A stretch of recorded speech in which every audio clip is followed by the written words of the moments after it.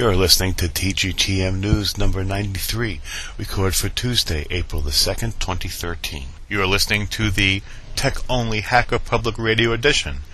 To get the full podcast, including political commentary and other controversial topics, please visit www.talkgeektome.us. Here are the vital statistics for this program. Your feedback matters to me. Please send your comments to dg@deepgeek.us. The webpage for this program is at www.talkgeektome.us. You can subscribe to me on Identica as the username DeepGeek, or you could follow me on Twitter. My username there is DGTGTM, as in DeepGeek, Talk Geek to me. This is Dan Washko, and now the Tech Roundup. From democracynow.org, dated March 26th, NATO researchers, U.S.-Israeli cyber attack on Iran was illegal act of force.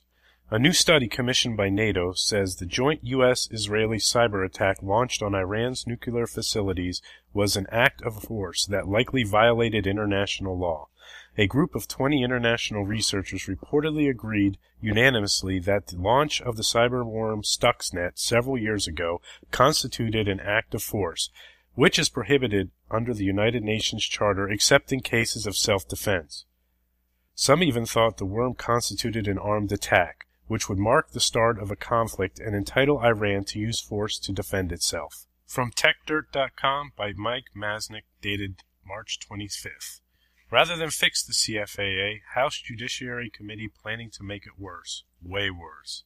So you know all that talk about things like Aaron's Law and how Congress needs to fix the CFAA?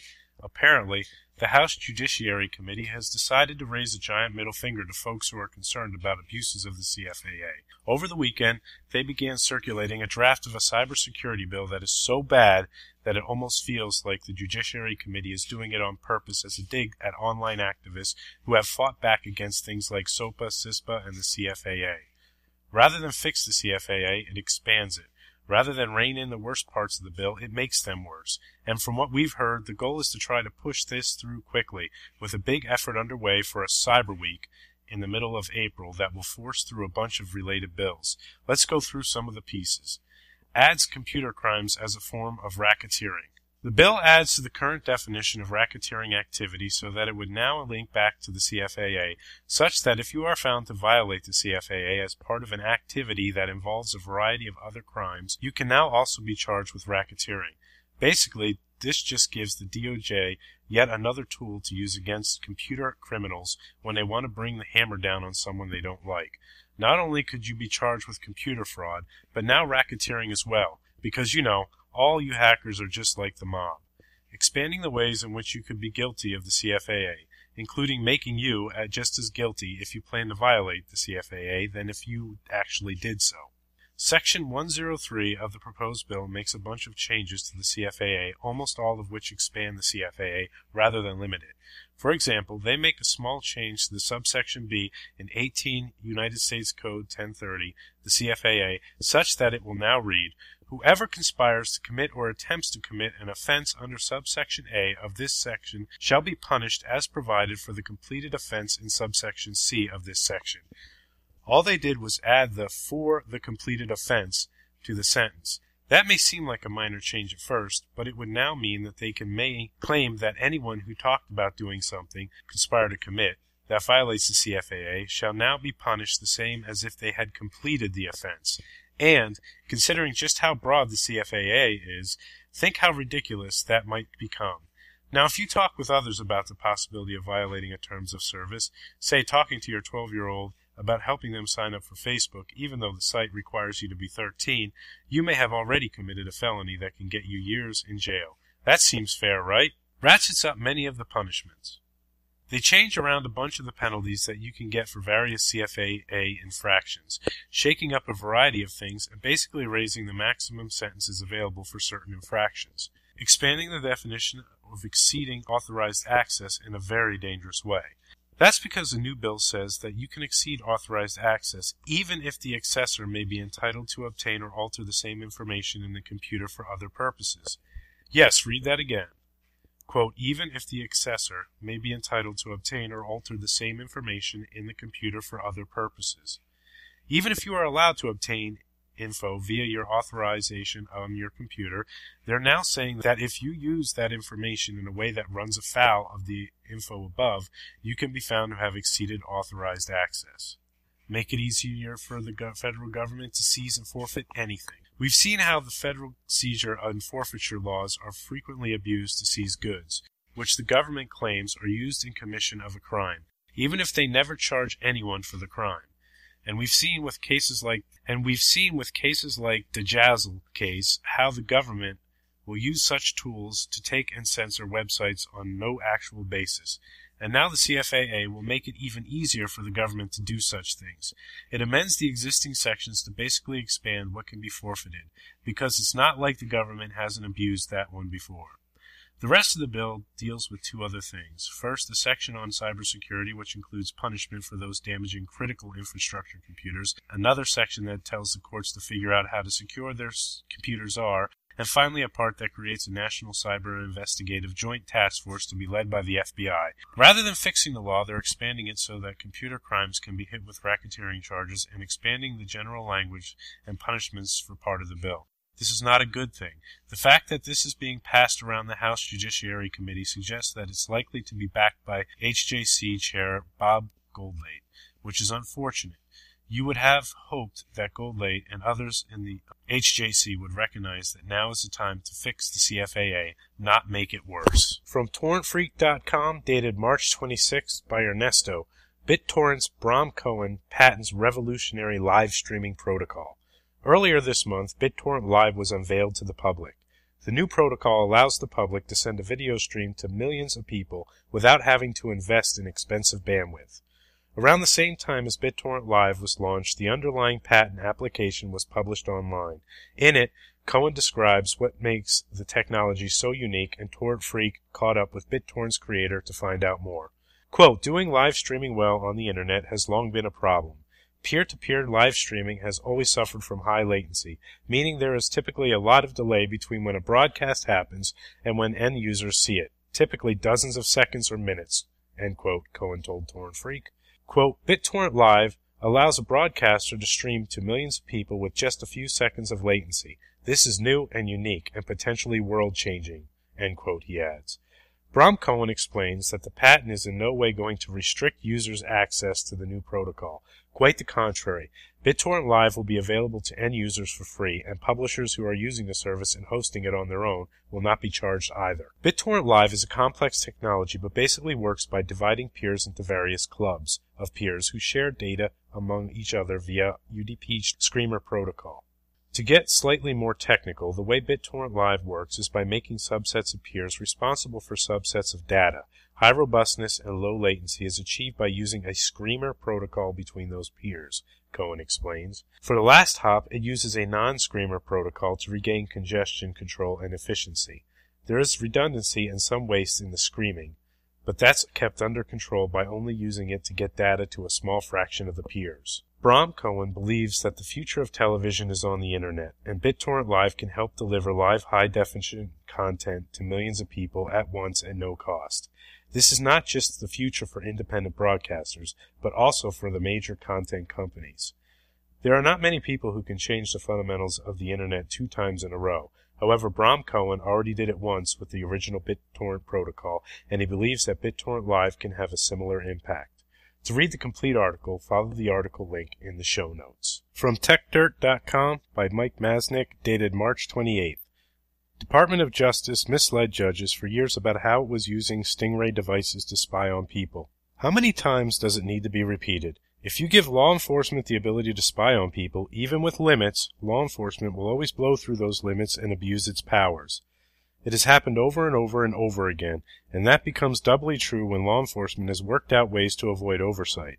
Back in 2011, the Wall Street Journal broke a huge story about the frequent use by government officials of a technique for mobile device surveillance generically called Stingray devices. Technically, there are a few products used for this, only some of which are actually called Stingrays, but the name is now used to refer to all of them. The device works by pretending to be a mobile phone tower so devices can connect to it, and law enforcement gets all your data. It's basically a cellular man-in-the-middle attack, with law enforcement being the man in the middle. The technology has been a key component in the case involving Daniel Rigmaiden, which we wrote about last year. Rigmaiden was taken into custody on a fraud charge, and representing himself in court, he has sought more info on how he was tracked down, leading to some reluctant disclosure about law enforcement using stingray devices on questionable authority to find him.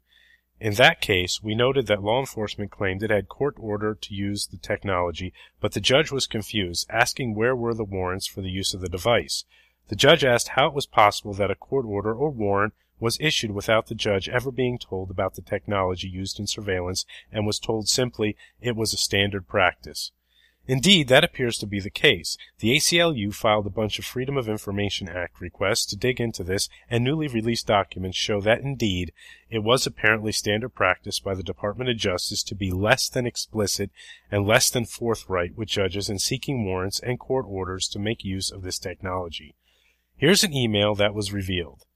As some of you may be aware, our office has been working closely with the magistrate judges in an effort to address their collective concerns regarding whether a pen register is sufficient to authorize the use of law enforcement's WIT technology, a box that simulates a cell tower and can be placed inside a van to help pinpoint an individual's location with some specificity, to locate an individual. It has recently come to my attention that many agents are still using WIT technology in the field, although the pen register application does not make that explicit. While we continue to work on a long-term fix for this problem, it is important that we are consistent and forthright in our pen register requests to the magistrates. Basically, that's the Department of Justice admitting that it has not been forthright or explicit in letting judges know that it is going to use this extremely intrusive form of surveillance in seeking approvals. And the courts have been concerned about this. As the ACLU notes, this email was written 3 years after the Rigmaiden situation happened, suggesting that the Department of Justice has been getting away with this sort of thing for many years, without anyone digging in.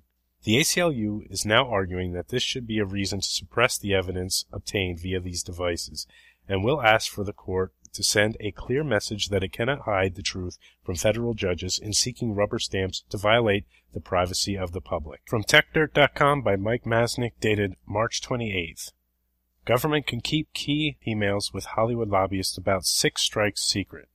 From the Can't Interfere with That Commercial Relationship Department.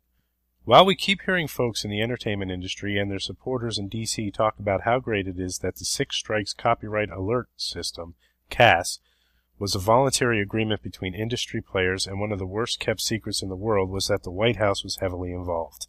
They basically helped Hollywood out and at least hinted strongly at the fact that if no voluntary agreement came through, legislation might have to be put in place, creating a novel definition of voluntary. Specifically, it came out that Victoria Espinel, the White House IP Enforcement Coordinator, IPEC, had been emailing with people about the program. That news came out because Chris Sohoyan had submitted a Freedom of Information Act request seeking details of all communications between Espinel and her staff and the various players in 6 Strikes, both the entertainment industry and the various ISPs. However, Sohoyan felt that the Office of Management and Budget, OMB, in which Espinel works, kept key documents from being revealed and appealed. Following that, OMB released a few more documents, but still kept many secret.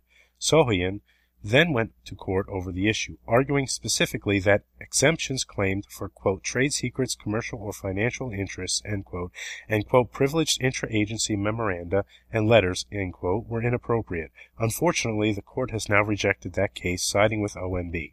At issue are some details of the draft Memorandum of Understanding that created the 6 Strikes CAS program. Apparently, entertainment industry lobbyists shared those drafts with Espinel, but OMB won't release them, claiming that they're commercial, confidential information. OMB also argued that the documents were provided voluntarily and that the drafts were not compelled or obligated. In response, Sohoyan argued that the documents were clearly provided to OMB for the sake of having Espinel, quote, press ISPs for additional steps to combat copyright infringement, steps they are not legally obligated to take, end quote. The court rejects this, saying that the info was provided confidentially and voluntarily, and it represents commercial information, so they remain secret. The court also rejected an attempt to see internal discussions within the government about the 6 Strikes plan, as well as discussions on foreign laws like Hadopi Strikes, 6 Strikes plan in France. Espinel's office argued that these are protected because they are part of the deliberative process privilege. that lets them withhold internal deliberative discussions about policy so that government employees can discuss stuff openly before coming to an official policy position. However, here Sohian argued that Espinel and the IPEC have almost no policy-setting role under the law, and thus this exemption makes little sense. Once again, the court disagreed.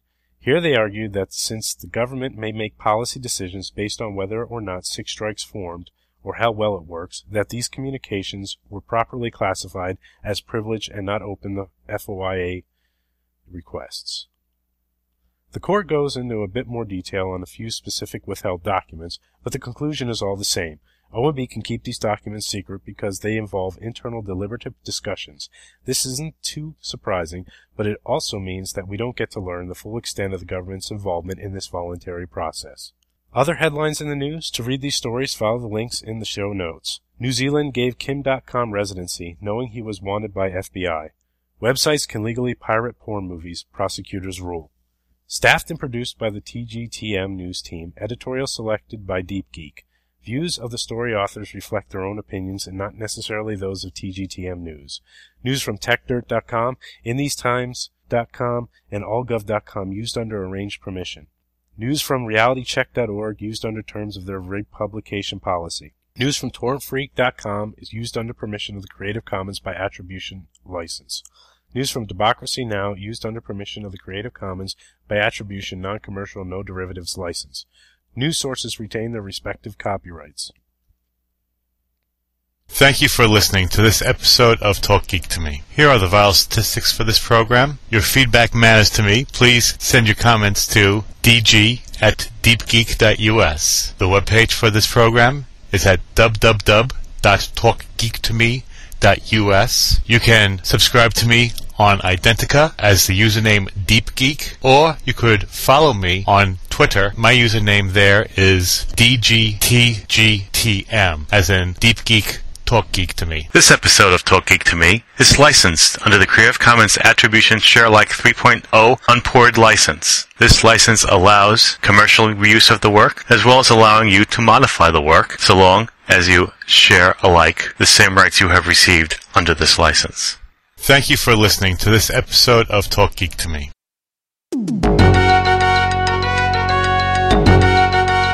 You have been listening to Hacker Public Radio at hackerpublicradio.org.